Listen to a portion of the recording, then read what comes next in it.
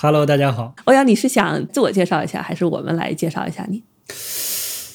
自我介绍还挺难的，我现在好像正在经历一场自我认同危机，所以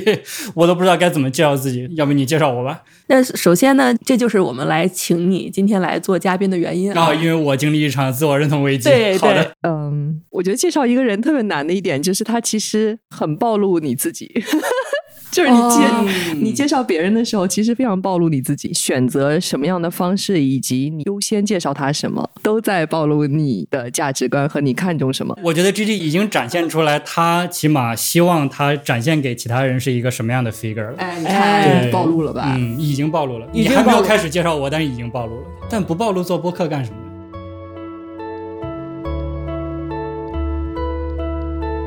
呢？大家好。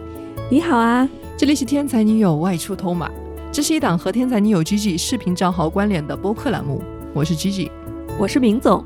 在这个栏目里呢，我们会邀请身边时尚行业以及其他各行各业特别有光的朋友们来聊聊他们作为创作者的内心体验。那今天这期我们决定先鼓起勇气来自我暴露一下，聊聊我们自己作为创作者的体验，比如我们做视频账号天才女友 GG 这3年的心路历程，经历的挫折和感悟，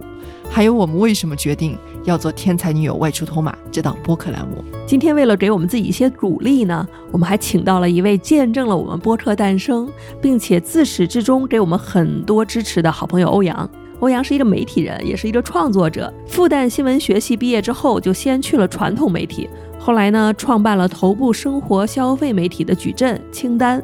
但最有趣的是呢，欧阳最近开始不务正业了啊！他探索了很多新的人生方向，也因此遇到了一些存在主义危机。对，我之所以遇到个人认同的危机，就是因为尝试了写小说，然后发现自己不会写小说，尝试了做游戏，然后发现自己不会做游戏，一来二去，这个花了大概1年多的时间，然后就陷入了存在主义危机。所以这个就是我到现在的一个大概的状态。但是我不否认，我确实发自内心的想尝试这些东西，然后也确实为之做出了努力，倒也不至于羞于提起说我做过这些尝试。好，关于我的尝试咱们晚点再说啊，咱们先说咱们这个播客。那所以为什么在视频之外你们还想做一个播客呢？看来是工作量不饱和是吗？正相反，是太饱和了，所以需要录播客来找到灵感。其实我们去年就想做播客，我不知道大家有没有那种啊，就是有一件事儿你一直想做一直没做，但这事儿在你心里吧就像一个小火苗一样，它一直若隐若现的没有灭。对于我们来讲，这小火苗它就是我和 GG 都非常感兴趣的一个底层命题，关于创作和创作者。平时爱看我们视频的同学知道我们的兴趣其实蛮杂的，但我俩都有一个共同的癖好，就是特别迷恋那些有创意有才华而且很坚持的人。那我们对创作者的理解呢，他可以是导演、音乐人、UP 主、作家、画家或者各种主理人，他也可以是朋友圈作家、生活中的大厨、业余的木匠啥的。他不一定要从事创意和艺术性的职业，但他肯定有对某一件事特别的热爱，或者说他的生活里有那么一点点不寻常的地方，可能就是以某一种创造性的方式在生活。对，所以我们去年就模模糊糊的想找这些人聊天，就说去勾搭一下其他的创作者，但最终没做，就是还是因为受到一些外界的标准的限制吧，就比如说担心这个主题比较小众，创作者这个主题太小众啦，或者担心播客不好商业化呀。什么让你们这么活得出去了呢？怎么就想开了呢？我那天回想过去的这半年里面最开心的一些时刻，然后我发现呢，都是一些不管认识了新的朋友，还是和老朋友进行了一些深度聊天的时候。就甚至他比我们一篇稿子爆了，或者是有一个商单，或者是得了百大什么的，都让我会觉得开心。就是那种开心是给自己的开心，对，和外界无关的开心，就是完全是精神的滋养。对，不是有一个朋友送了我一个 5-year book， 反正就是每天你会记，然后每年你可以看到和同一天的那个本有什么，就同一天的去年你的想法和今年有什么不一样，这样可以纵向的看到5年的时间。后来我就在用这个本，就是断断续续的去记一些特别开心或者觉得很 magical 的一些事情。但你回看的时候，你觉得你会找到一个无比清晰的规律，就是我每真的动笔去写的东西，大部分都是我又见了谁，然后聊了天，我很开心。这就是小话痨的开心，就懒得写了，就这么简单。当然我讲的不是普通的聊天，就你今儿吃什么了，明天吃什么了那种。而是说一些深度的触及灵魂的沟通。对，基本上你要进入播客深度的聊天，你怎么也得跟那个人认识几年了吧，否则也不敢问这些问题吧。但是播客是一个很好的方式，就进入一个 fast track。你可以在播客这种内容形式的掩护之下，单刀直入的去问一些触及灵魂的深度的问题。是，这期内容播出之后，你就发现再也邀请不到别人了。大家都被你弄怕了。那从某种意义上来讲，我觉得声音跟灵魂离得更近一点。当你去除掉所有的影像的时候，跟文字相比呢？文字不一样，文字和想象离得近一点，声音和灵魂离得近一点。一会儿就说到我为什么叫用那个外出偷马嘛。当时我还就想到这本小说里，它就会有一些这样的形容。对，你可以介绍一下为什么要叫外出偷马，这个是我很感兴趣的话题。外出偷马就是一本我很多年前看过的小说，我喜欢这个小说的名字，甚至胜过我喜欢这个小说的内容。就是这个小说的名字外出偷马这4个字，怎么说呢？它就会让你感到一种很强的冒险感，很强的未知感，然后很强的那种马带来的那种自由感。然后这4个字我就很喜欢，但是后来那小说也很喜欢。那小说是一个挪威的著名的作家叫佩尔帕特森的一个挪威的一个大咖作家大咖啊。他讲了一什么故事呢？就是说一个小男孩15岁的时候，跟着他爸回到了森林里，一起度过了一个夏天。然后在这个夏天里，他和他的哥哥和他的朋友们一起去伐木砍树，还有和朋友们一起去偷骑别人家的马。然后同时这个夏天后面还发生了很多意想不到的这个事情，甚至是一些悲剧。但这个夏天结束之后，这个男孩回到了城市里，他再也没有见到他的父亲。这个夏天留在他的记忆里，成为了一个改变他人生的那个夏天。这个马其实某种程度上也在隐喻一种能改变人生的东西。对，所以外出偷马其实整个名字承载了明总希望我们这个播客可以给大家带来一些不一样的灵感，包括给我们自己带来一些不一样的灵感的这种愿景。反正我觉得所有的东西只要用到偷这个字呢，就会特别好。你要说外出找马这件事呢，就很像外出找马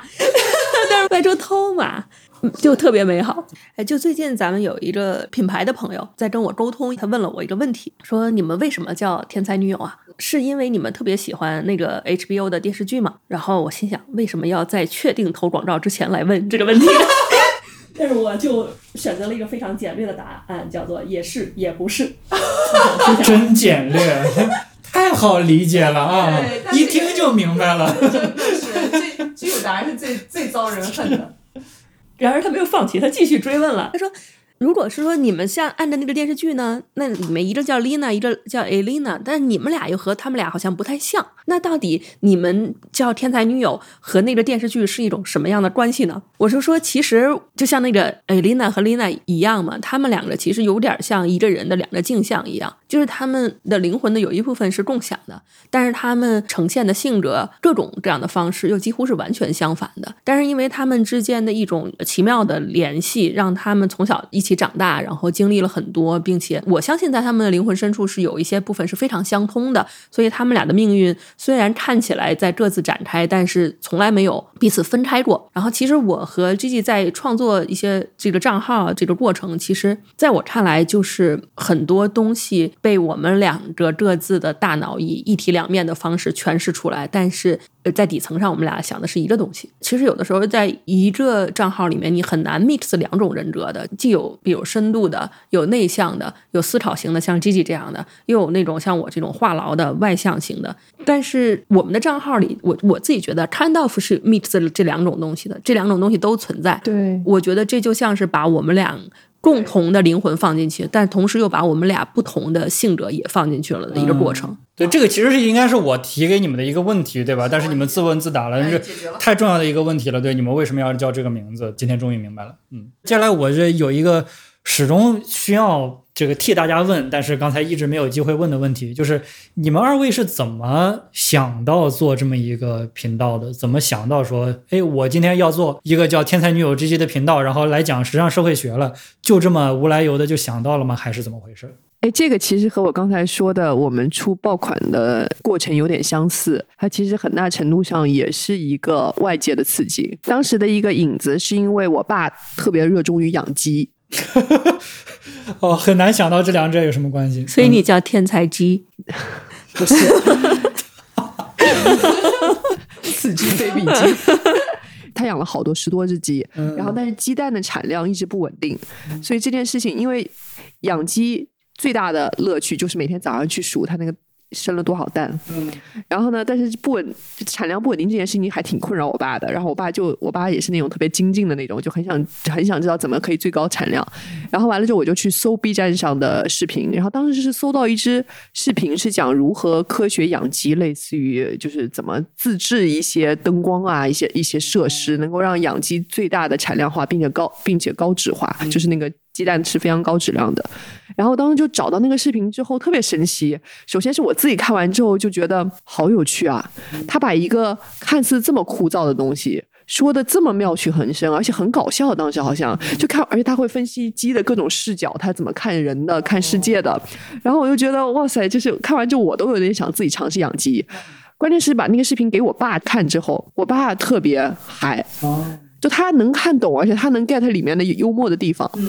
所以我当时首先第一感觉就是能做一支这样的视频好有成就感啊，就是所有的人都能看明白，老少皆宜，雅俗共赏，大家都能看得开心，而且真的他的那个科普做得有趣且清晰。而这个时候我当时脑子里其实立马就有一个想法，是我们完全可以做一个时尚版本的类似于这个样子的科普，时尚版本的教你如何养鸡这一类的科普。它可以是走实用路线，但与此同时它可以有很多社会啊文化呀这方面的东西，所以我当时几乎是能想象那个东西做出来是什么样的。再加上因为我们的背景，因为以前做过视频并且一直在时尚行业工作，所以你会很本能的就立马就能想到我们那个视频会长什么样。所以这种感觉就有点类似于是你看到别人产了一个巨漂亮的天鹅蛋，然后你就想我自己家里也有天鹅呀，我怎么不去产一个这样的蛋呢？然后当时我就立马给明东打电话，然后他当时也是巨嗨，然后他一听就觉得感觉非常对。就很多时候这个东西就是你一说出来大家都觉得对，可能就是那个事情了。因为我当时听到的时候，就是因为实际上我们就是想做时尚类的科普视频嘛，然后当时我听到的时候就是说做这一类事情的那个时间到了，它就像大江啊大河有浪潮一样，那波浪到了，而且我们很适合去冲这个浪。也觉得想表达的那个眼界改变人生这个 slogan 是在我人生经历里面非常底层的一个信念，就我真的相信眼界，你看到的世界，你走过的路会改变你的人生，你会让你自己看到不同的活法。所以我们也觉得可以把我们看到的精神的和物质的东西去分享给大家，视频是一个很好的分享的方式。这个账号就是我们所有的趣味的一个结合，我们所有的喜欢的东西都在这里面，所以它就特别我们。那时候我正好看那个关于花花公子的一个纪录片，我们当时好像又没忍住做了3篇视频，上中下。它就是讲 Playboy 这个杂志，其实就是 Hoffman 就是创始人他所有的趣味的一个集合，并且我觉得很好的一点就是他给我们指明了一条道路。因为你们知道 Playboy 是做非常牛的专访的，他做很多非常深度的文化类的哲学类的访谈类的内容，他给乔布斯做的访谈是乔布斯认为他这辈子接受的所有的访谈里面做的最牛逼的，而他这些严肃的内容包在一个 Playboy 的这些情色的封面之下。所以我觉得在那一刻我看到了一个纪录片，就是老天告诉我们你们怎么去做天才女友这个账号，你就是要给你们所有想表达的东西去包一个 Playboy 这样的封面，不是说真的 Playboy 那样的封面，而是说像 Playboy 一样能让大众都能有共鸣的一个切入点。 对，而并不要嫌弃或者在内心里面去觉得不接受这样的一个东西。所以我们当时去设计包括我们的 logo 和整个的那个视觉的时候，我们可以用以前 Vogue 的那些合作的美术去把它做得非常高级，但是我们选择了由我自己做，这样来省钱，而且这样显得特别的原生这样显得特别的像 B 站，就是它整个我们希望它的那个界面是完全摒弃以前所有的那些东西，而做得非常非常的接地气。因此叫 Genius Girls， 除了我们喜欢那个电视剧，也是因为它和 Playboy 是一个完美的上下联的对仗。Playboy Genius Girls， 哎呀，对吧？刚才你说的那个里面，就其他所有我都觉得我听懂了。其中有一个比喻，就是你说那个浪来了，你能再详细的描述一下那个浪？他想说的就是说，关于时尚科普这件事情，它就是时候了。就是这个现在这个社会上，中国的这个媒体圈里面应该有这样类型的内容出现了，所以在这个时候，我们就会有这样的灵感。明白，这是一个实际问题。用视频来做科普这件事情的时间到了。就财经科普当时特别火，但其实我觉得就是那个点触动到了我们，让我们感觉到说这个完全是我们可以做的东西，以及我们有兴奋去做。明白。对，就是其实作为创作者，你都能感到这个时代是有一个浪潮的。但我觉得没有，我自己不觉得我是那个非常著名的那句，其实像那句话说的，你能够改变潮水的走向，我一直不觉得。对，我觉得其实应该是我们如果能感知到潮水的走向，就已经很好了。对，你就可就是以顺势而为嘛。你就是要去一直是观察、感知和等待那个浪。你每个人作为创作者的生命周期里，我乐观的认为一定能够碰到一个赶上一次浪的。它有可能是你20岁的时候来，30岁的时候来，或者60岁的时候来。对，但是你也不可能一直在浪上。对，但只要你浪来的时候，你能够赶紧跟着一起跳，你能够会冲浪，就已经很不错了。我非常能够认同。是吧？因为你们当时其实也有踩在浪上。做那个抖音号的时候是非常有意识的一个决定，因为我当时就是其实抖音也已经火了很长时间了，当时日活已经过1亿了，然后已经不是最初的那个就是所谓的红利最强的时候了。然后但是很多人劝我做抖音，但是一直没有做，就是因为我不知道该怎么做我觉得那个上面唱跳舞美的小姐姐，我也不会，我也不是，然后就是也不会，然后。我当时的一个强烈的感受是，我觉得这个平台到了当时的那个时候，它已经可以占据每个用户大概每天就是长达几个小时的时长了。但是大家普遍有一个体验是，放下手机之后，感觉过去的这几个小时非常的空虚，什么也没留下。我觉得这个时候或许是时候出现一些更加有内容的内容。对，所以我就决定我们不仅要做，而且就以我们所擅长的，我们本来所试的那个方式去做。在当时比方说我出现在镜头面前的时候，是在抖音上很少见的一个看起来就上过大学的男的形象。对，就是那这种形象在那个平台上是非常稀缺的，以及提供的内容是有根据的、实用的、讲道理的。虽然只是一个人用嘴说，但是就是这样的内容在当时的这个平台上是非常少的。那你看完这条内容之后，你觉得这个东西是可以沉淀到你的生活中，剩下点什么的，对你的生活是真的有帮助的。当然后来这样的内容在抖音上非常多，但是在当时是非常少的。这个东西我觉得就是我当时感受到的那个浪潮。它是一个在某一个单一平台上的那么一个小浪潮。但是当这个东西看准了之后，我发现那好，一个读过书的人上去讲有内容的东西，这个事儿我会干。那我只要把我的真实的形象放在上面，讲我真实每天我们在讲的东西就可以了。对，就是这种感觉。所以我非常能够理解你当时的那个，没错，我觉得是完全一样。这个浪到了，以及这个浪长得不就像是我应该踩上去的吗？是的，就是你要找到自己量身定制的那个浪，因为你有的时候，大部分的时候你是看到浪，你觉得你可以跳，但实际上那个浪根本就不是最适合你。对，所以你要把自己熬很大劲儿，才能去顺应那个浪。这个其实就很像是我试图做游戏，那个行业当然非常挣钱，那个行业非常的庞大，但是你从中能够找到的它适合我的理由是非常微乎其微的。对，就起码不会说这个游戏行业适合我跟谁一说大家对啊这个行业适合你，从来没有人这么反馈过。这就是你说的这种，它是个浪，但是它跟你没关系。我现在深深的有这种感觉。就有些浪潮真的你没有办法 be part of it。 是的，对，你也要接纳它，这样你才可能踏上真正属于你的浪潮。尤其我们已经不是20刚出头那个时候，就可塑性非常强，然后有大把的时间可以挥霍，然后所有人都预设你是一个在学习的状态，所有的天时地利人和都不支持你去从头开始一个行业，最好是做你真正适合你的事情。你已经开始有适合你的事情了。真的，其实你在时尚圈那么多独立设计师都是这样的呀，每个人有自己的风格。今年竞奢火，明年繁复火，后年复古火。你如果是一个复古的，像以前 GUCCI 那个 Alexander， 你让他去做极简，就很难啊。你让菲比菲洛去做副主，那也很难呢。那你时候没到，现在流行的不是你这波，你就只能等着。但是我觉得就是以时尚行业轮回之快，你就是一定能等到，只要你耐心把自己的那个东西做好。那现在其实我是真的相信每个人都能等到的，因为浪潮它是有一个宇宙的节奏的，老天让你擅长做这个，他一定会给你一个时间让你去绽放这个东西的。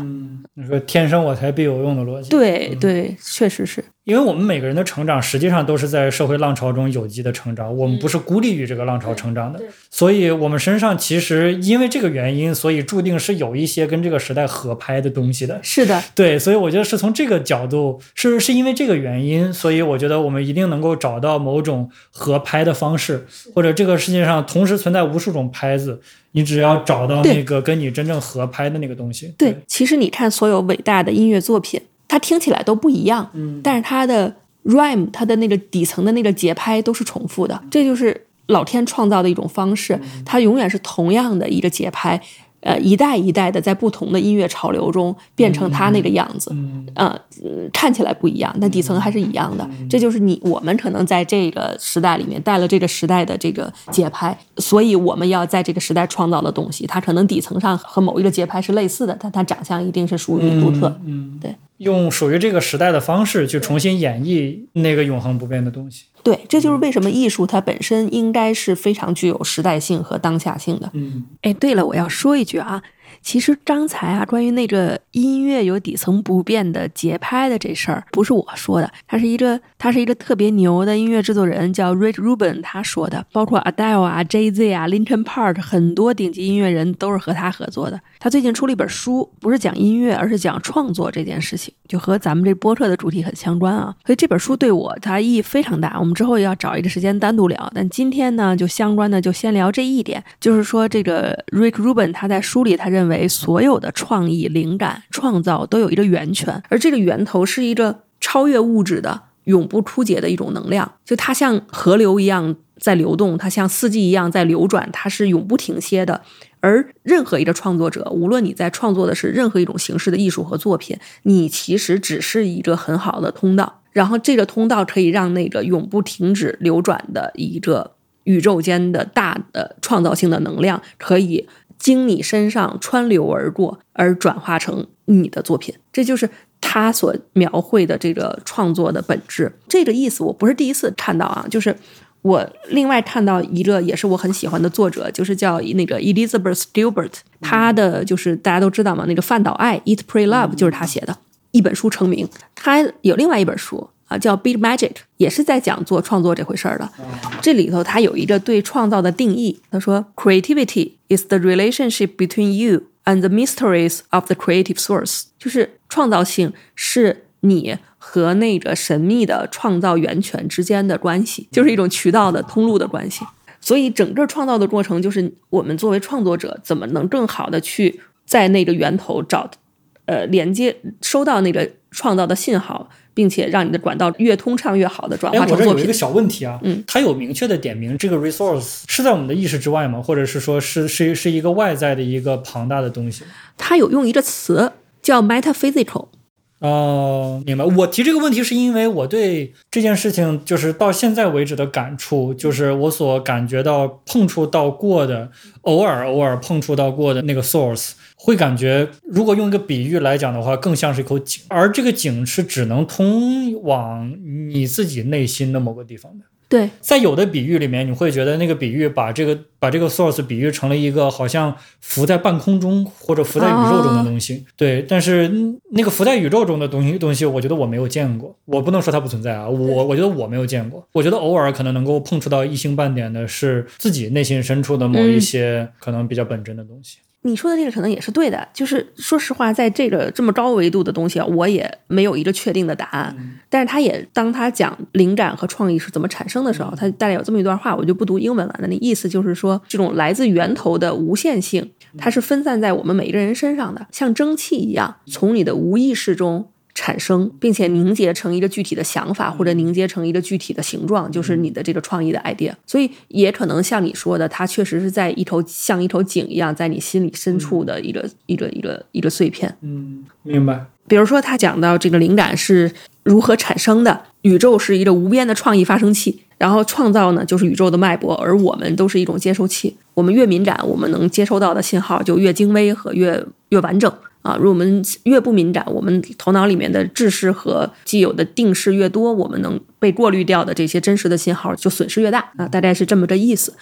但我觉得里面妙的是，没有人知道你损失了哪些东西，因为你只知道你 get 了哪些东西，当然，你的灵感是什么，所以你也不知道你作为管道的通透程度是多少。所以这块其实我就想说，我是比较好奇，就是像欧阳，比如说你有一些特别好的灵感，不管是你说你在做清单的时候想做读书这个账号，或者是你比如说想去写小说的时候，这些想法就叫它灵感吧，它是怎么产生的呀？然后GG你也可以分享一下我们的一些爆款内容是怎么，这些灵感的想法是怎么产生的。其实我就是如果说这种 idea 的话，经常会有一些，但是很多 idea 都最后会被证实是不是特别可行或者等等之类的，对。但出现 idea 的时候，那种感觉我觉得比较像乔布斯说的那个，就是 creativity is about combining things， 就是你好像把一些本来不相关的东西，然后在某个时间点在你的这个意识里面突然合到了一起，然后它成了一个新的东西，通常是这样。我觉得这是一种啦，还有一种呢是因为我也偶尔做出一两个爆款内容来，比方说在抖音上，就是我有过2个抖音号，然后这2个抖音号里面，我现在想的印象比较深的2个播放超过1000万的视频，我觉得在产生的过程中有一个极大的共性，这个极大的共性就是放松下来说我真实的声音。而这种状态其实听起来非常的，就是虽然它听起来非常的平常，但是实际上很少出现。就是其中一个是那个书的选题是介绍那个华山讲透孙子兵法，那条是1000多万。那条我是怎么做的呢？就是首先这本书确实我很喜欢然后也是就是我当时那段时间在读的华山讲透孙子兵法一本大畅销书，俗的不行，但是有它的价值。然后我当时这条介绍这本书的视频是怎么写的呢？就是也是写不出来，找不到那个 voice， 找不到那个合适的方式去介绍它。最后我是把我自己关在我的车上，从办公室出来，我车停在办公楼门口，然后我上了我的车，门关上，然后打开手机的那个语音备忘录，我是用嘴说了一遍，就是在一个完全不受打扰的这么一个情境下，等于是对着自己口述了一遍我真正想要跟我自己介绍这本书的话会怎么介绍。我就这么简单的就是用语音备忘录录了一遍，因为我大概知道1分钟的时长是什么长度，这个在我感知中是有的，那我就说了这么一遍，然后我又把这一段录音变成了稿子，然后回家对着镜头又录了一遍，就这么简单。然后另外一条超1000万的视频呢，是我那个推荐好东西的那个号，是清单编辑部，已经做了可能有1年半吧，然后反正已经做了很长时间，已经遇到不止一次瓶颈了。其实因为平台运营策略的原因，把我们的这个账号成长的那个流量给掐掉了，当时就非常的沮丧。最后有一天我就放弃了，说老子不管了，你爱怎样怎样，我就要做我自己舒服的东西了。就是我不要我的团队生产内容了，我也不管你们喜欢什么东西了，我就要介绍一个我自己喜欢用的东西。那是一个要卖100多块钱一本的一个笔记本，这个原来我是在这个号上根本不敢推的，你推了肯定被骂，你推的东西在抖音上稍微贵点就会被骂，然后我就觉得这个东西肯定是不可能上这个号的，但我觉得老子不管了，那我就去拍了这么一个东西几乎没有写稿子，我就对着镜头把这个东西介绍了一遍，对，然后上去这条视频就爆了，然后这一条视频卖断了这个品牌，这是一个日本品牌在中国大陆的所有库存，而且这个日本的品牌方当天晚上就被中国大陆的各地经销商的电话就打爆了，往中国紧急补，他们必须得请你们当经销商才行。好有成就感哦，出这样子的爆款的。然后到后来还因为这个事情，然后把我请去东京，他们的那个后来的一个市场活动还找我去。这2条视频的共性就是都是我觉得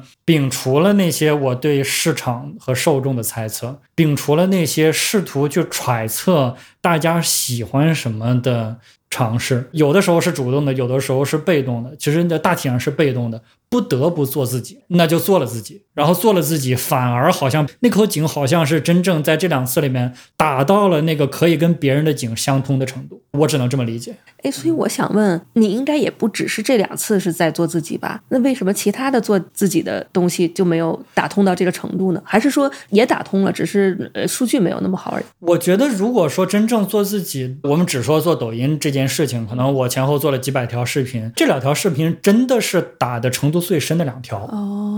没有说第3条也打这么深，但是没有火，这第3条是不存在的。真的是就打通到这个程度，那太有意思了。那你说的这种打深是一种什么样的感受呢？对，这个时候蹦到我脑海里面的是我在看有一个美食纪录片叫 Chef's Table， 在那个纪录片里面就是有一个美国的大厨，他有一句话叫 I make food I love and I never apologize for it， 就是对得起自己，就是这种感觉。也不是说别的内容对不起自己，而是这2条内容对得起自己的这个程度就让你无比的踏实，或者说它踏实的程度比其他的内容给你的这个程度都要深，就是这种感觉。而我觉得这就是一个对，好像说起来好像很平常，对，难道你做内容不是应该都对得起自己吗？反正就我而言，我觉得这个事儿是有程度的差别的。这2条视频就是我做了这么多条抖音视频里面最对得起我自己的2条。我觉得我到现在为止都还只能是跟这件事情期待跟它相遇。但是我就好像听说有的人，就是有的厉害的创作者是可以体系化的做到这件事情的，就是策划一场一场的相遇。就是村上春树，我觉得在他的表述里面，好像他形成了一套做到这件事情的方法。我觉得这就是一个职业作家，对吧？他应该追求的东西，就是你不能指望说你3年跟他相遇一次，5年跟他相遇一次。对，村上春树说他追求的就是要形成这么一套工作方法，能够学会怎么打井。那我只要打井就可以了。就是我觉得村上春树是做到这件事情的，对，所以他可以很高产，然后他可以很经常的打动人。就是这种任督二脉打通一般的灵感的相遇，分成2种，一种就是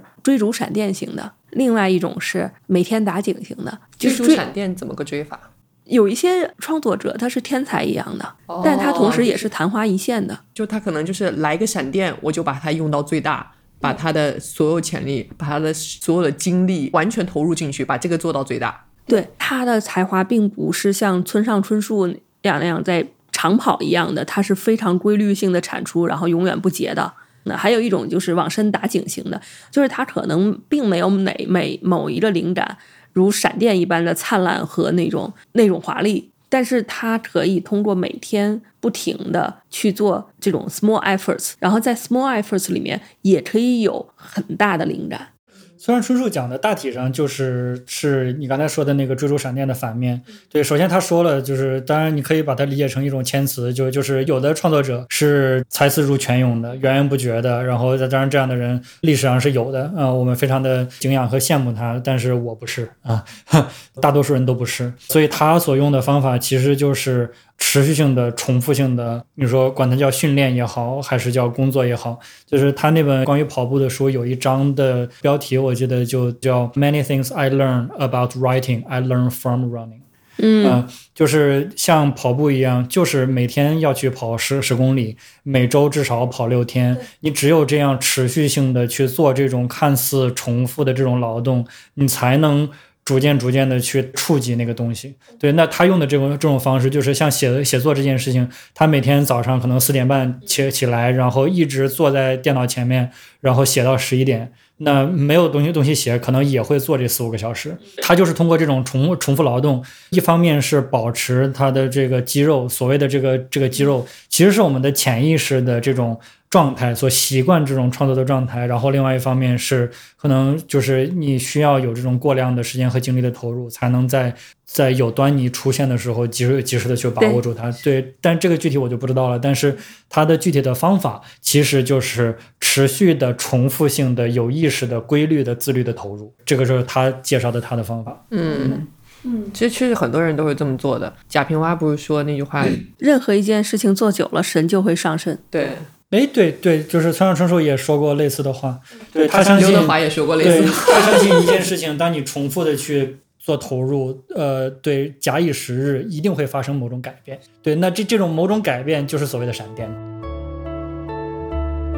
首期节目我们收到了大家特别多的评论，非常感动，导致我第一天晚上甚至有那么一点失眠。那么上期呢，我们就挑选了9丽同学来送出走心评论礼物，特别感谢他的分享，激起了那么多的共鸣和火花。本期我们送礼的冲动仍在继续，欢迎大家一起来评论区互动。其实咱这期播客正好把咱们粉丝们经常问咱们的一些问题，就是比如说爆款怎么做出来的之类的，来跟大家分一下。我觉得是这样，就是我的体会可能和欧阳的体会有一些差别，在于说我发现就是我们的大多数爆款，不能说大多数吧，就是举个例子，比如像妈亲回，然后或者说像我们最近的香奈儿奶奶跪着做饭的那一期，我就会发现其实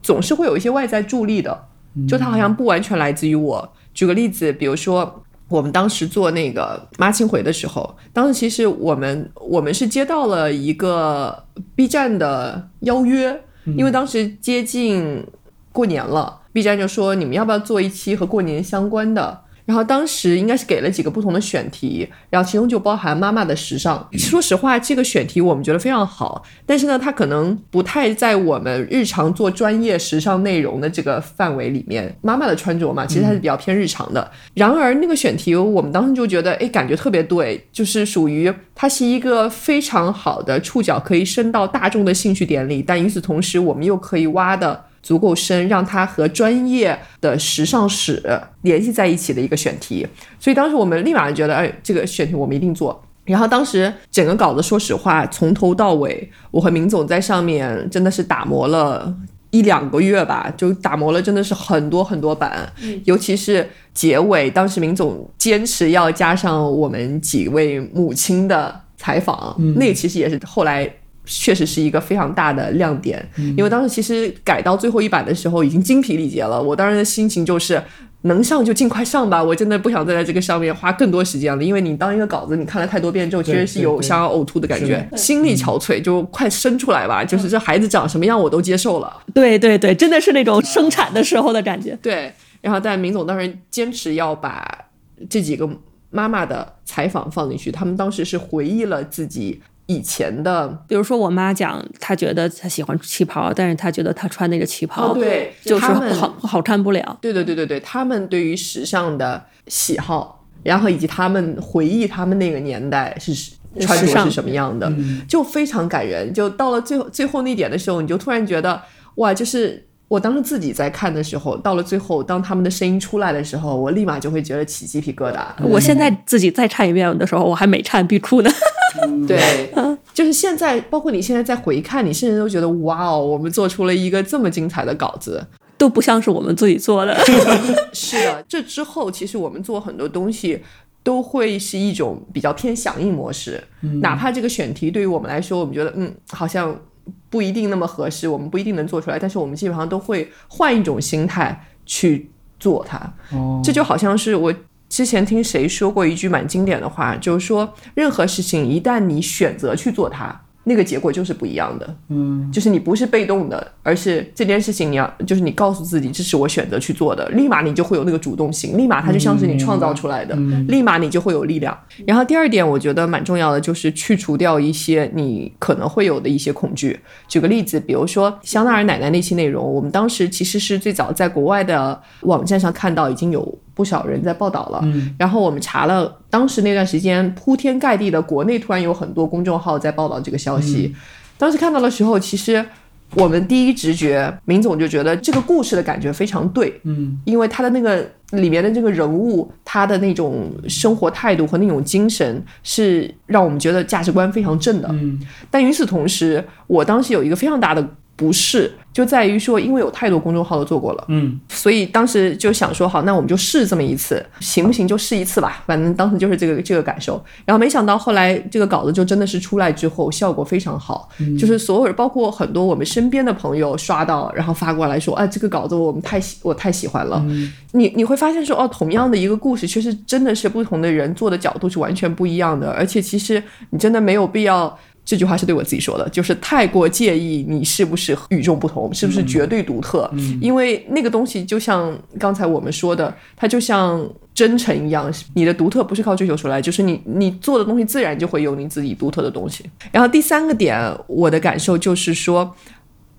因为说实话我自己的感觉是我们做的很多内容其实也是用了真心，而且也是做的时候直觉性非常强，就他哪都没问题，都是非常好的孩子，但他就是不爆，他就是不火，确实有很多这样的例子。所以我现在接受的一个点，我自己安于接受的一个点就在于说，我觉得以及我相信这些东西都是有起伏的，就是我们能做的就是把每一篇稿子尽可能是我们真正想说的，然后把它能做到我们觉得满意的程度，尽人事听天命。然后那个天命呢，你要接受它就是有起伏的，就有的时候它就是好，有的时候就是不好。其实我和欧阳的感觉是比较接近的，就是在我的经验里面，我写的追热点的统统不爆。那倒是。然后呢，我写的特别爆的，一定是我突然有一个想法，然后我那个想法就是很强烈，很强烈，且我觉得我就是要做，我也不管这个东西最后传播量怎么样。因为我当时觉得很有可能传播量不好。就比如说安娜温特那个，我们当时做了3期关于安娜温特的视频传记，上中下3集，但现在这个东西大概有几百万的，全网大概快1000万的播放量，但当时我觉得就是太长了，3集这种形式不是特别好，而且太难做了，就是希望能够我真的做了4个月，那个选题。然后当时我是最开始都是不想做了，但是我就说，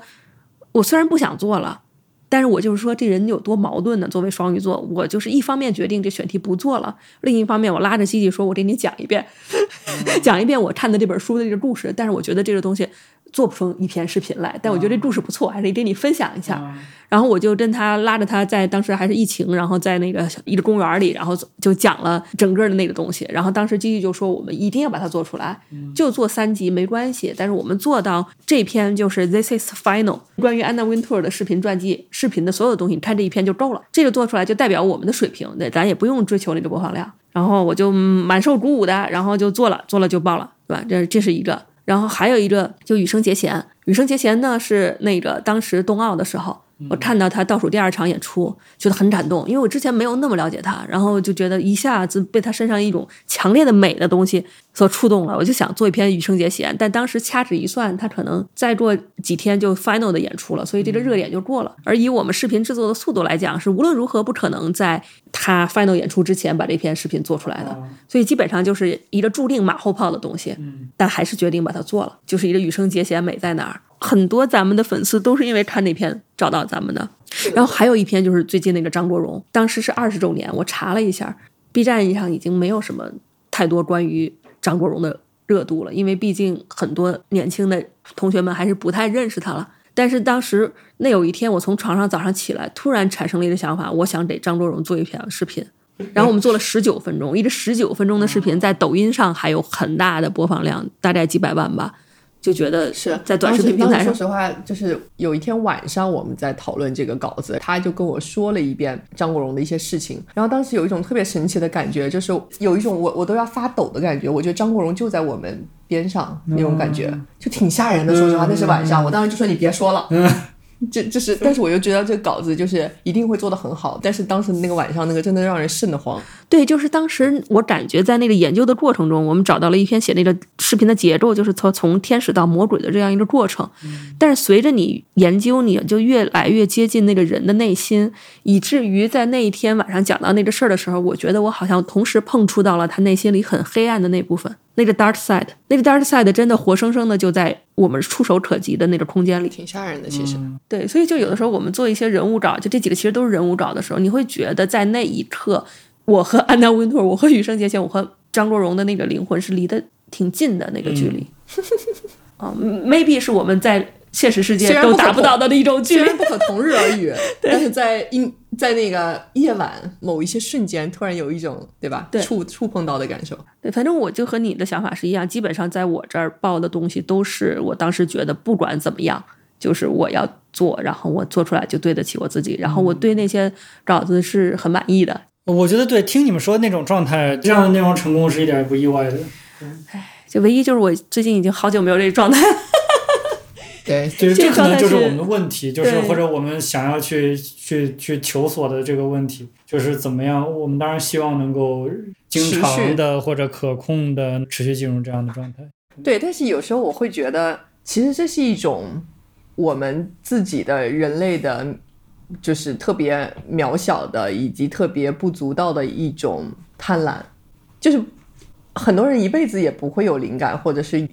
有创意的东西出来，但是你也不能奢望说你曾经有过就未来就一定会有，很可能以前有过，就你做出过一些特别好的作品，但以后它再也不会有了，就是它那个灵感再也不会来了。我觉得这也 OK， 就是我觉得我们不能 take for granted 说这些东西一定会不停的来，就好像在一片大的森林里面，有的树木它就可以一直往上长，一直长到很高，甚至上千米，长成庞然大物，巨大的一棵树。但是有的苗它就只能长5米，它不会再长了，但是它也可以有一定的寿命，但是它就是不会再长了。但是它们都可以相安无事啊，这就是森林的多元性啊，不同的品种它有不同的时候，而且它也有不同的生命力。那也许你的创造力就是在这10年之后就没有了。那我觉得很多人是陷于一种我的创造力过去了，我想重新把那个东西揪回来，或者其实这种感受有点类似于当我们比如说进入了另外一个人生阶段，却一直着迷于回到以前一个人生阶段一样。有的时候这是一种徒劳以及自我内耗，就他可能就是回不去了，但你为什么不能安于现在你不能创造了，但是你人生中有很多很有意思的事情，你终于可以去什么都不用想的去旅行，或者去做一件不用动脑子匠人一样的工作，那不也很开心吗？你也终于人生中可以有别的感受了。所以我就觉得不需要把它作为一个负担，或者说一定必须要追寻的东西吧。我觉得这就是这件事情，我们管它叫这个心流状态，是怎么样一种的这种巅峰体验的这种状态，它 tricky 的地方就是在于你永远没有办法通过有意识的寻找去达到它，且越寻找越达不到。对，好像就是像你经常会能够让自己或者就是放松下来，然后不要去追求它，这样可能反而更容易去达到它。对，我觉得这就是这个东西最难搞的地方，你越想达到它，你越想去追求它，它越不可能。其实创意这件事情或者创作这件事情，它最后它可能并不一定是一个行为，你要创作一个东西出来，它就是活着，是这件事情本身就是创造。我觉得能够达到这个状态就很好了，这就是终结，你就不一定需要一个作品去呈现你的创造。所以这问题是，就是达到这种状态，我觉得并不容易。对，是的。这个所谓的挑水的时候只挑水，劈柴的时候只劈柴，吃饭的时候只吃饭，这个是禅修的高境界，这是已经达到了禅的境界。所以中国古人他就是闲的时候，他就要养自己的那个状态。以及我们刚才说到的不追求可能是一条路，就是你不去追求那个东西了，不去追求创意了，它可能自然就会慢慢就会来。但是那个确实要在你真的不追求，就它是一个悖论，它是一个。对，我觉得这个是我今天来之前很想跟你们讨论的这个话，这个张弛到底是怎么把握的，或者你们是怎么把握的？因为在我看来，就是你完全躺平，就是躺平的人有很多呀，放松的人有很多呀。为什么他们没有获得这样体验，或者为什么他们没有都产出什么了不起的作品？所以我觉得这个东西不是说你就放松就可以了，说越放松越有，这肯定是不对的，对吧？对，这肯定不成立。所以我觉得另外一端还是要有那么一个，我觉得应该讲叫追求。我觉得就是所有这样的产出的人，或者有这样体验的人，他总归是有那么一个追求在的。我们还拿跑步举例子，就是那个 runners high， 你要获得，当然你要是在一个很忘我的这个状态，但是你还是要努力去跑的，对吗？就是你还是要知道我是要跑步的。如果你都不出去跑，你当然放松了，但是你不会有那个体验的。但这个张和弛，就是在我看来，比方说 GG 你经常会甚至是有意识的让自己能够进入一个比较放松的状态，但在我看来，你有一点实际上从来没有放松过，就是你作为内容创作者的这个自身定位是没有放弃的。你并没有觉得我今天种地也行，那我接下来半辈子我就种地了，你没有躺到这个程度吧？所以就是我觉得是要有这边是要有个 tension 在的，某一种 tension 跟那边那个放松要同时存在，它才有可能去进到良好的这个 mental condition 的。对，所以你在平衡这件事情上有什么心得？这是一个问题。我说实话，我是觉得对于一些就是以前追求的很过分的人来说，如果能放下，它会有奇效。实际上，其实对于我们这样的人，反而最难的是什么事儿都不做。你会发现它巨难无比。是。然而，当你尝试着就是尽可能的不给自己上发条，不做那些你觉得你应该做的事情的时候，你发现如果你能抵抗住这种我应该要做点什么的那个焦虑，但凡你能抵抗住，哪怕是在很短的时间内，你会慢慢发现你会重新获得一种天赋。这个天赋为什么叫天赋？因为你生来就有，就是你自己会知道你想做什么，在此刻在当下，而这种东西为什么很多时候我们感受不到，而只能感受到我现在必须做什么？那是因为我必须做什么的那股焦虑把原来你就有的那个冲动给盖住了。而当你真正尝试几天，比如说你就给我2天，就像他之前自己尝试的那个 Quiet Day 吗还是什么，就是明总自己尝试过 Silence Day， 他就1天里面就是没有什么事情是我需要做的，我就躺着。然后当你躺着，把那些一开始的时候那种焦虑感非常强，但是如果你能抵抗住不去做那些事情，慢慢的那个焦虑会一点点退掉。当它退到一定程度之后，当你闲了比如说3个小时就这么躺着之后，你会发现你内在突然产生了一种冲动，你想去做一件事情，而那个想去做的事情，它的那个能量就是和你之前觉得我必须要做的事情的能量是完全不一样的。你刚躺在床上试图压制自己焦虑的时候想做的那个事儿，跟后来3个小时以后出来你想做的那个事儿，给你的感觉是怎么个不一样法呢？一个是不得不啊，一个是我这稿子必须改完，否则明天会怎么着了。另外一个是很开心的那种感觉。举个例子，比如说我现在不去做，我也不会觉得我要死了，就是很危险，会有危机。这个时候那个就是在你描述的这个场景中，这3个小时之后出现的那个具体的那个想法是什么呢？是你要去做的那个事情是什么呢？举个例子，可能是我现在想出去走走，去公园里走走，或者说我现在突然想到一个朋友，我想给他打个电话，甚至可以是我想到之前一个电影我还挺喜欢的，我现在突然想看看他，可能就是这么很小的事情。对，但你可能在见那个朋友的过程里发现了一个什么样的东西，给了你一个什么样的启示，你就突然想做一个什么样其他的事情了。就是那个见的朋友的这个过程，它可能会带给你进一步的一些意外。对，但是这些东西就你都不要寄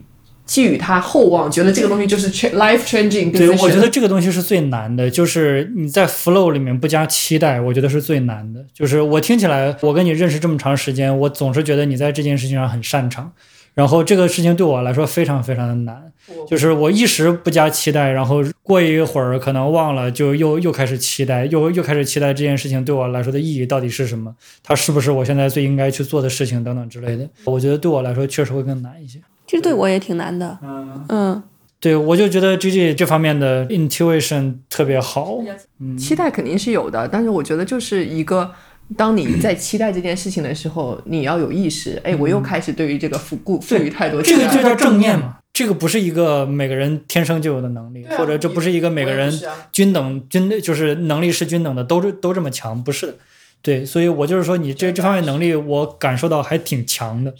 我觉得我就是能力不是很强，但是呢，一方面我知道自己的初始状态能力不是很强，另一方面我把它当成一个实验的过程。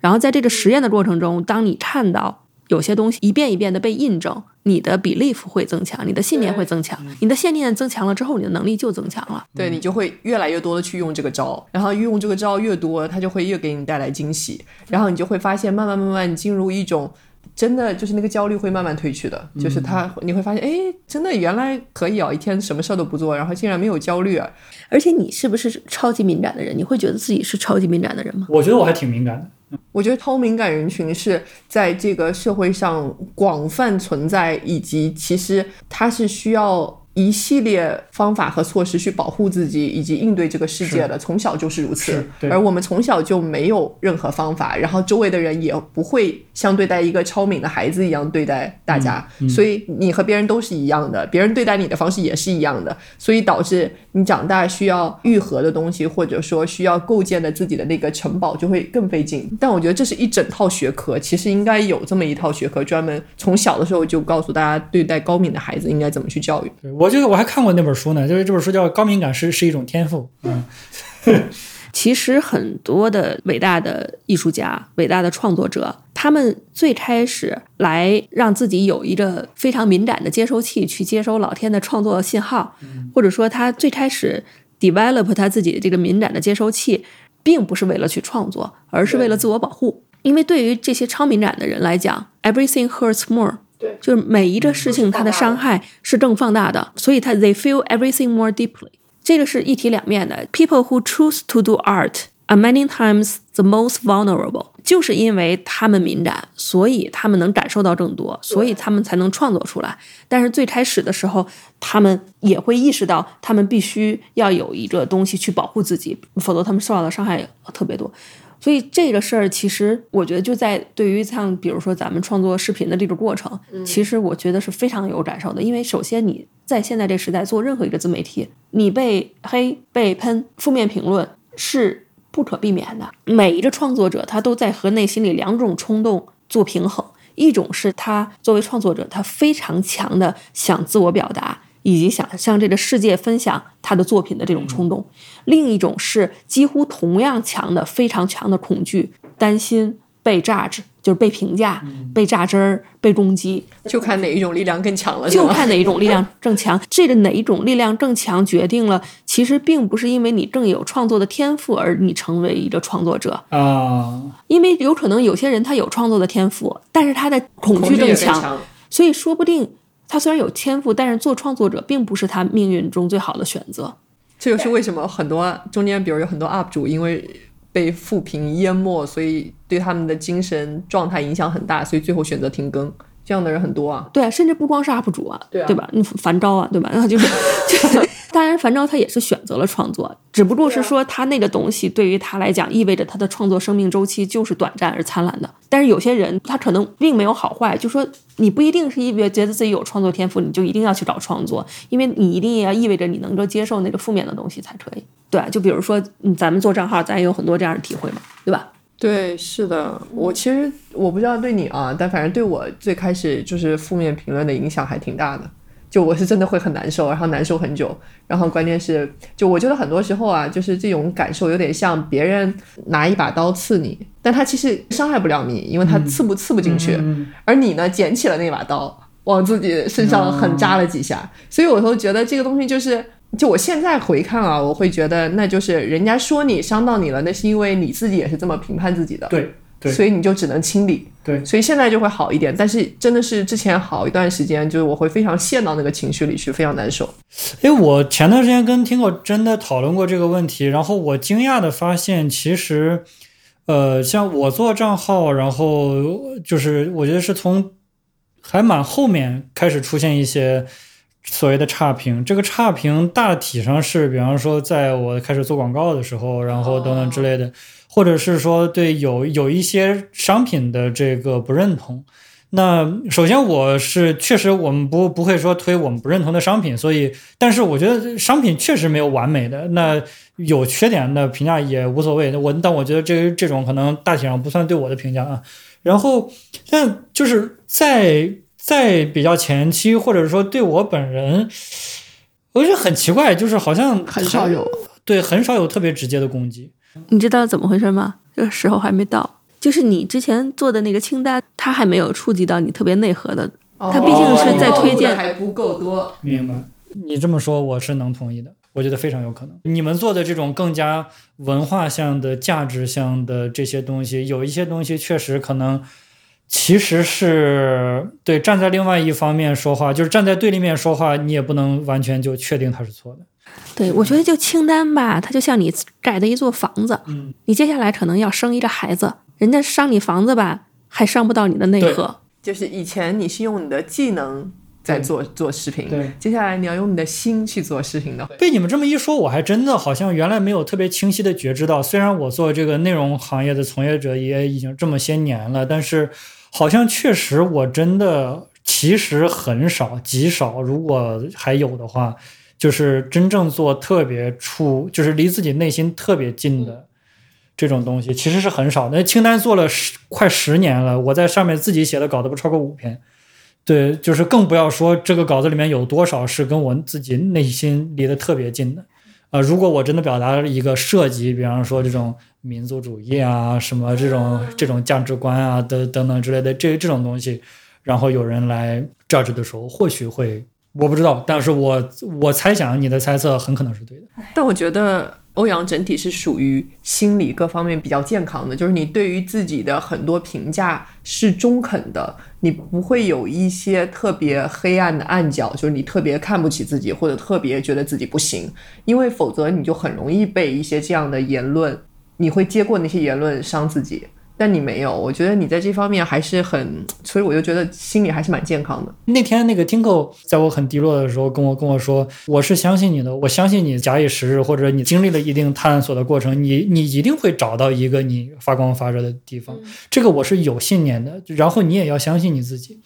我跟他说，你这样对我的表达真的很重要，我当然知道你是如此相信我的，这个对我来说其实像空气一样，我已经习惯了，但是我深深的知道，假如你不这么想的话，我会很难过的，我会很难给我自己信心的。所以我觉得未必是因为我多么强韧，而是因为我身边的人是真的很支持我，以及我对这件事情的信念实际上没有被打掉过。我一直知道我身边有这些我的最亲密的人，我的好朋友们对我是有信心的，我没有丧失对这件事情的信心。如果我哪天丧失了这个信心，可能我会一下子变得非常 vulnerable。 这个不来自于我自己的强韧，我觉得来自于身边你们对我的支持。没错没错，我跟你说，有人支持你，知道你在意的人支持你，真是太重要了。就是我说实话啊，即使我不是咱们账号露脸的那一个啊，我觉得我对评论的接受能力还比你强一些。对，你绝对的。但我有时候看到我还是很难过的。但是呢，有的时候我会觉得是什么，就是我会发现啊，就我们好多粉丝说实话他不爱留言，但是后来我就觉得有的时候就是把我又从不想写的那种状态中拯救出来的时候，就是有些时候你会线下见到一些粉丝，或者见到朋友转述其他看我们的账号的人跟我们说的话。就比如说最近我听到有人说，他只要看到我们的内容就会觉得人生很有希望。我现在就相信90%的人他不说话，对，但是我希望他们多说一些啊。但是我相信有很多人他是默默的会觉得还是好的。我觉得你有这个机会把这个话说出来非常的重要，因为在我们看一条视频的时候，我们的感觉是我们已经跟这个创作者有了沟通了。对，但是实际上对创作者而言，你感受到的那个沟通实际上他是没有感觉到的。对，那如果你有真正的那种感触，然后如果你觉得这条视频对你有价值，请务必3连，请务必把你的这个感受表达出来，这会对我们有非常大的帮助。我相信可能很多观众会觉得我们所说的这个会对我们有很大的帮助，是说它会投喂给这个平台的算法，对我们这条视频的传播有很大的帮助。其实这个只是最表面的，更深层的是它会给我们这些内容创作者动力、意义、信心，让我们知道我们做的这些东西实际上是有意义的。说得太对了，这个才是真正推动着我们能够继续往前走的那个真正的东西。这个真的不是客套话，我们真的是靠这个。对，真的。哎呀，说的我好感动啊！真的是这个。欧阳，你就是有办法做我们的嘴替，能够把我们想说的话非常精确的每一个字我都赞同的表达出来。我觉得是有的时候你们需要一个不在你们团队里面的人跟你们坐在一起聊这件事情。对，我觉得其实是这个视角可能给了我这个机会。对，但我觉得真的对，就是我觉得就是今天你有这个机会能够把这件事情直接表达给观众们，我觉得这是一个非常重要的事情。其实我们两个之间，明总是承担压力更大的那个，因为我现在那倒不是，我现在基本上已我又没露脸，经不看，对，但我现在已经是不太看评论了，就基本上都是明总告诉我啊，大家反馈怎么样或者什么，因为他对我的影响就是曾经是很大的，所以我为了保护自己的创作欲，所以我选择不去看了。然后现在慢慢之后就变成了一种习惯，明总也会把核心的信息给到我，所以我现在就觉得说，哎，但是你说我现在不怎么看评论了，我可能有的时候也看不到那些支持我们的用户对我们，那我都会转给你。对，我想说的是，就是反而当你排除了这些东西之后，我确实不得不说，这些东西就像火苗一样，它就是给你很大的支持，他们的这些正面的反馈。而与此同时，我也发现说，其实创作本身就是，如果能用无论是主动还是被动，靠心力强大，还是像我这样靠只是不去看而能够屏蔽掉外界的一些声音。其实有的时候对于高敏感的人来说，它其实是一种帮助，你可以更简单和纯粹对去做内容。就反正就咱们来讲吧，就是咱最开始没露脸嘛，对，就包括你也是没露脸嘛。后来，但这个露脸的过程，我觉得对于在我旁观，我觉得你还是跨越了很大的一步的。哦，对，但这个其实和外表有关，但也没那么有关。我之所以特别恐惧露脸，是因为我从小就有舞台恐惧。小时候我很喜欢唱歌，然后我爸就会让我去参加市里面的一些唱歌比赛，然后我就会发现一个很神奇的现象，我每次站在舞台上都会因为过度紧张而导致我发不出声音来。然后之前好几次非常尴尬，就是现场他们说是不是话筒没声音啊，然后去看一下，然后就整整1分钟的时间，在他们去确认话筒有没有开的这个时间里面，我的那个尴尬和那个窘迫和那个羞愧就是漫山倒海，就是我觉得天哪，快有人来救我，就是那种。而这种尴尬和难受，我之后用各种方式想要，比如说去练肺活量啊，有跑步啊，各种方式，希望我在台上能够发出声音来，但结果几乎都很难做到。我最后可能就是只能发出一点点声音。而与此同时，我在台下我可以唱歌唱得很好听，所有人都觉得说你为什么不能上台唱？但我就是做不到。所以那个时候我就产生一种对于聚光灯的一种非常强非常强的一种恐惧。我看到聚光灯，看到这些镜头，我就立马那种羞愧和那种恐惧就会涌上来。但与此同时，我同时又发现我对于镜头和对于聚光灯又是有迷恋的。就某种程度上来说，我后来仔细去感受了一下我在台上为什么会紧张成那样，其实很大程度是因为我被自己想要表现自己的那种冲动和欲望给吞没了。那个欲望太过强烈，导致它让我失声了。这就是后来我们觉得说，很多时候啊，就是你的那种恐惧背后都是藏着一种迷恋的。对，所以我真的从我旁观来讲，就是可能对于所有的 UP 主来讲，其中可能只有一小部分露脸如此之难吧。这我们就属于那个一小部分露脸很难的。就是我觉得我可能还好，但是虽然我没露，但是我觉得 GG 真的是要跨越很多才可以做到。就是我记得我们第一次露脸视频是因为采访贺阳老师冬奥制服那一期应运而生的露脸了。因为之前我们还策划过各种关于露脸视频作为一个事件，比如说之前在10几岁的时候在舞台上发不出声音，我们现在再给他一个舞台让他现场唱歌，就是用过度策划来掩盖自己其实并不想出镜的，就要来延缓出镜的。然后就是还想他当时要唱的那首歌我都选好了，就是朴树的那个 No Fear in My Heart。一会儿我们可以在广播里给大家放一下，就是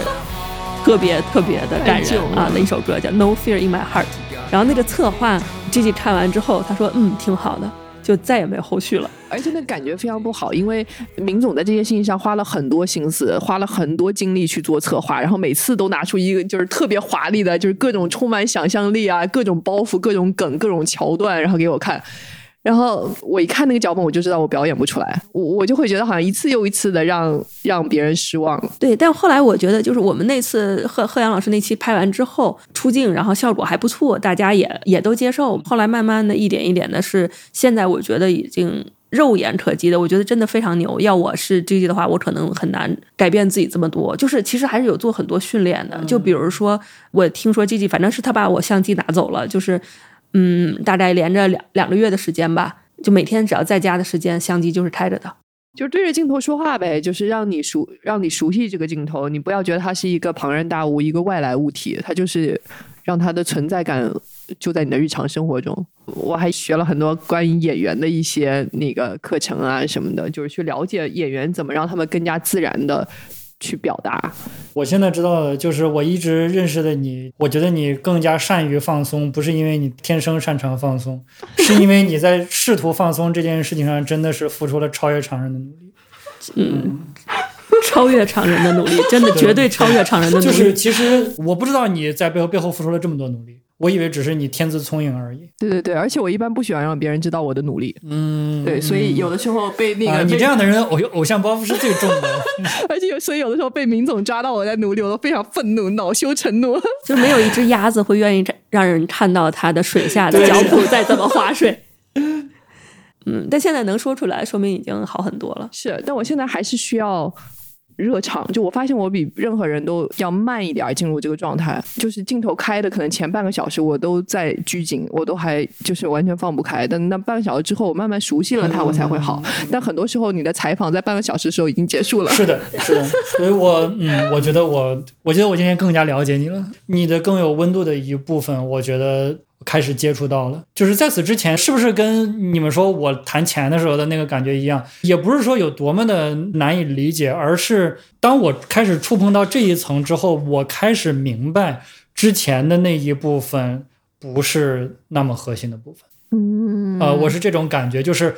原来这里有一个更加本真、更加可以理解、更加有温度、更加鲜活，然后更加与每个人那个 vulnerable 的部分一样的那么一个真实的人。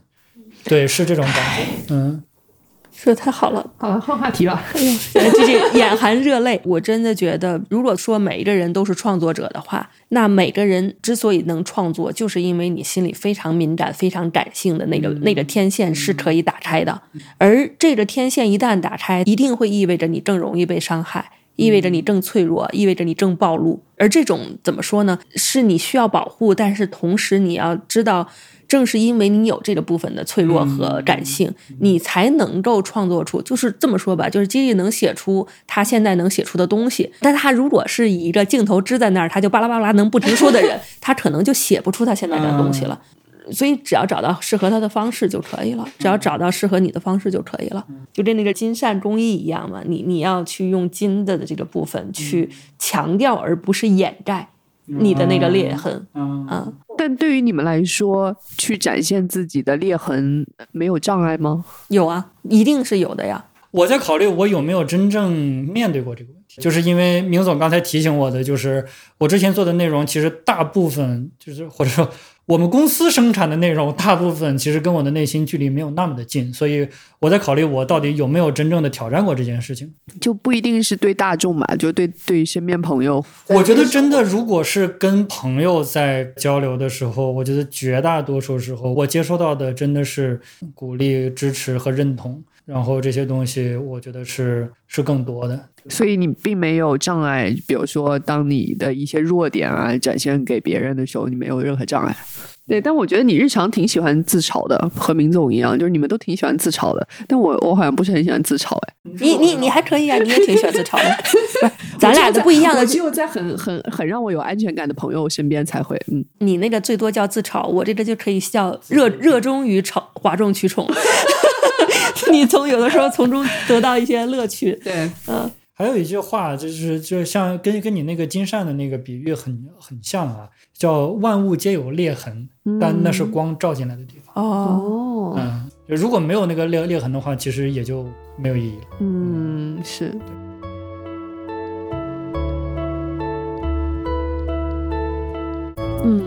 这次确实是一个前所未有的坦白局。我听录音的时候简直不敢相信啊，我们尤其是 GG 能够袒露这么多的脆弱，我觉得这很有勇气。因为高敏感的人群就是会感受更多、受伤更多、想象更多，也创造更多。那么听众朋友们，你们是否也有些高敏感的时刻呢？欢迎大家在评论区里分享你们的脆弱和勇气。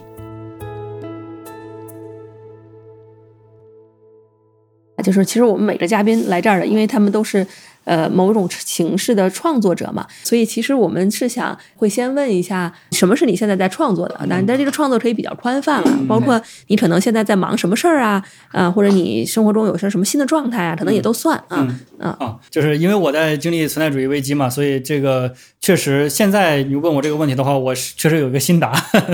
因为我这个危机很长时间没有突破出去，然后我开始尝试一条新的道路，这个道路就是我不在一件事情上投注过多的期待。换句话说，就是我想先做一个我可能更能够把握的东西。那我先不考虑它能不能挣钱，或者能不能成功，然后能不能火等等之类的。那我先考虑说，我做这件事情我自己可能是享受的，我也觉得我或许是 OK， 我会干的。对，别像骚话游戏这种，就是我压根儿不会干，从头学，对吧？那对，所以我在想重新做一个读书的视频频道。其实我原来有一个读书的抖音号，叫有本书，然后这个号其实也有过还挺大的这个爆款内容，当时第一条视频就有1000多万的播放。但是到后来，就是因为我对这件事情其实倾注着太复杂的期待，那我不仅期待它是一个不错的读书号，我还期待它挣钱，然后我还期待它怎么样。那显然做读书不像推荐商品那么容易挣钱嘛，所以到后来我就懒得做那个号了。但是当我把预期放得更加的单纯一些，只是做一个我自己喜欢做的这样一个事情的时候，我觉得那做一个读书的频道好像又浮现了出来，是一个我可以干的事情。哎，欧阳，我就想说，去年我不就是好像跟你提过，你们之前都是在推荐好物，接下来可以考虑推荐精神世界好的内容吗？我当时就觉得好适合你。我记得你当时跟我说为什么不做，你就说这个东西好像因为你太看重，或者是说因为你把这个东西会take非常的，就是你觉得推荐书啊什么的这些东西是一个非常非常神圣的一个事情，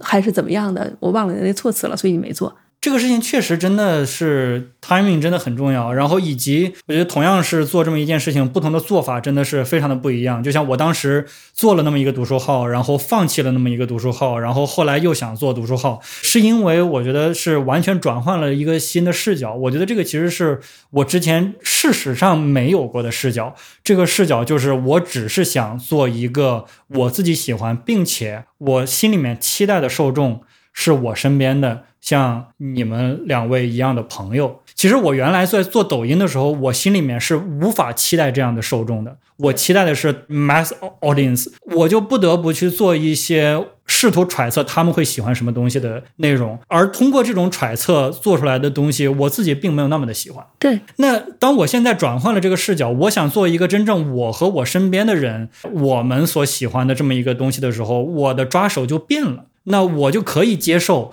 哪怕 mass audience 没有那么的喜欢，他在大众传播层面上哪怕没有那么的成功，哪怕他不赚钱，我也接受，因为我根本没有期待他赚钱。以这样一个出发点做这件事情，其实我觉得是完全不同的。比方说我在听到你当时的那个建议的时候，我一开始就是我的第一反应一定是，那我原来是在一个大众传播层面上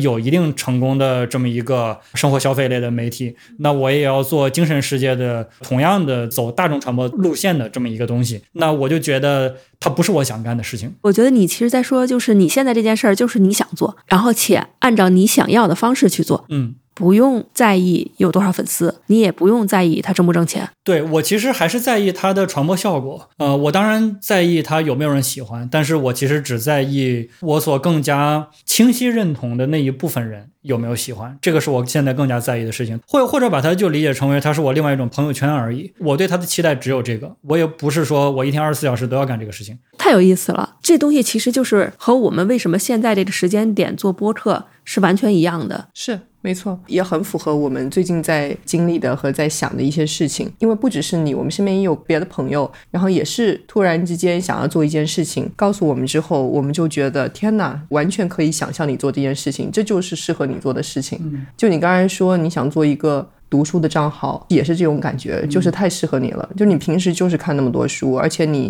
当你介绍一个无论是实体的产品还是精神产品的时候，你的那种热情和你能把这个事情说得那么清楚和引人入胜，你讲故事的能力，所有这些能力加在一起，就是你就是感觉你就是可以做这些事。谢谢，这给我很大的信心。真的，就我当时做那个读书号的时候，也是我也不知道是怎么想出来就做了那么一个读书号，其实没有办法纳入我们当时公司的这个运营的范畴里面去。对，但那个东西就是我个人的一个项目，只不过是我想试一试这个做抖音到底行不行嘛，然后效果还不错，然后对，但那个东西确实是那个就是放在我们公司的业务之外，但是确实它跟我个人好像是离得更近的。对，而且我觉得还验证了这件事情，就是说当你不去考虑世俗的期待和目标的时候，反而你想做的事情它会很自然的浮现出来。以及我们其实也会面临同样的困境，就是说当你把内容做到一个大众层面在观看一个数据挺不错的内容的时候，其实它会成为你的一个束缚和限制。你会期待那我接下来做什么样的内容我还能更好，或者说我还能让这个几十万的人能打开这个视频。对，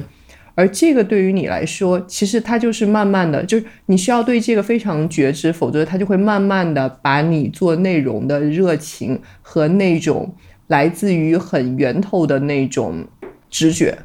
做你想做的东西的那份直觉和热情，就会一点点的剥削掉。对，我觉得当一个我们的造物，当它开始成型的时候，它开始有了自己的逻辑，它开始有了自己的趋利避害，那它开始有了自己的想法。然后如果我们对它稍微的像你说的觉知程度低下来的之后，它很容易带着我们走，逐渐变成了不是我们控制这个东西，而是这个东西在掌控我们。对，我觉得这个东西恐怕我们作为创作者而言，可能真的需要很多的经验才能去觉知和把握这个东西。是的，而且基本上我们都会掉到坑里去过。我们之所以现在可以重新去想我们要把账号或者说内容做成什么样，有这样的觉知，其实是因为我们都被带到坑里去过，我们都曾经孕育出一些东西，这些东西慢慢就开始拥有了自己的意志，然后牵着我们走，最后走到让我们觉得说它不在我们的控制之内，以及我们开始失去做它的热情和兴趣了。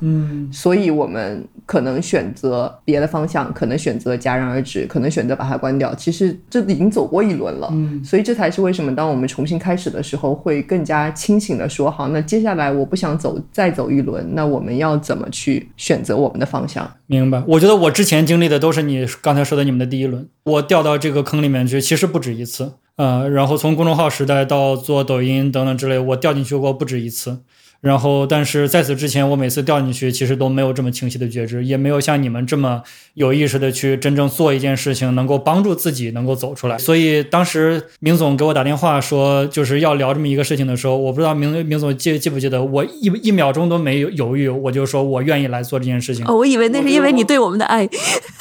当然有对你们的爱了，但是我觉得我一下子就感受到了你们在做这件事情的原因。对，就是坦白讲，我在想我要做这个读书号的时候，我说我要做我和我身边的朋友会喜欢的东西，我要假想我在跟我聊天的那个对象我在设想这个号的时候，我想的就是你们。对，我在想我在跟你们聊天的时候要做的那样的内容，我希望这次做这样的内容。我觉得我们说了很多关于创作的想法，但其实很多时候就一说起创作这个东西，就让人觉得特别高大上，然后特别深刻好像。但实际上我觉得我们其实想说的是，创作是一个很简单的东西，它可能就是一些灵感，然后让你有冲动去创造一些东西。它可以是一句甚至是一句话，或者是一段旋律，它并不是说一定要有一个什么多高深的技巧。所以我觉得我们可以有这么一个环节，每次就是请嘉宾能够分享一小段他的创作，任何形式的创作都可以。那我们今天就请欧阳同学给我们分享一段他写的文字吧。就读一下朋友圈文学吧。朋友圈文学，我还真觉得有一条就是可以算作朋友圈文学的，因为它既有开头又有结尾。我找一找我念念这条。我是个向往星辰大海的男人，时常梦想有天能出海，甩路亚钓狡诈的海鱼。于是这次来三亚，我和一个同样向往星辰大海但是不会游泳的同事西西一起排除万难，今早出了海。船停在一个航标附近，我们用长达1.5米的钓竿挂上2小节冷冻虾肉海钓。虾是水手小哥帮我们剥的，旁边船长在刷抖音。这条船装我们4个人，还有点宽敞。西西的鱼饵屡次在他毫无察觉的情况下被鱼偷走，有次起竿发现连钩都不见了。我的小虾肉到最后都无人问津。水手小哥自己钓上来一条1拃来长的小鱼。西西晕船，趴在船尾吐了1次，我吐了3次。当船长说时间差不多要往回走了，我抱着船舷艰难地抬起头来看着西西说，我操，太好了，终于可以回去了。他回以一个惨淡的微笑。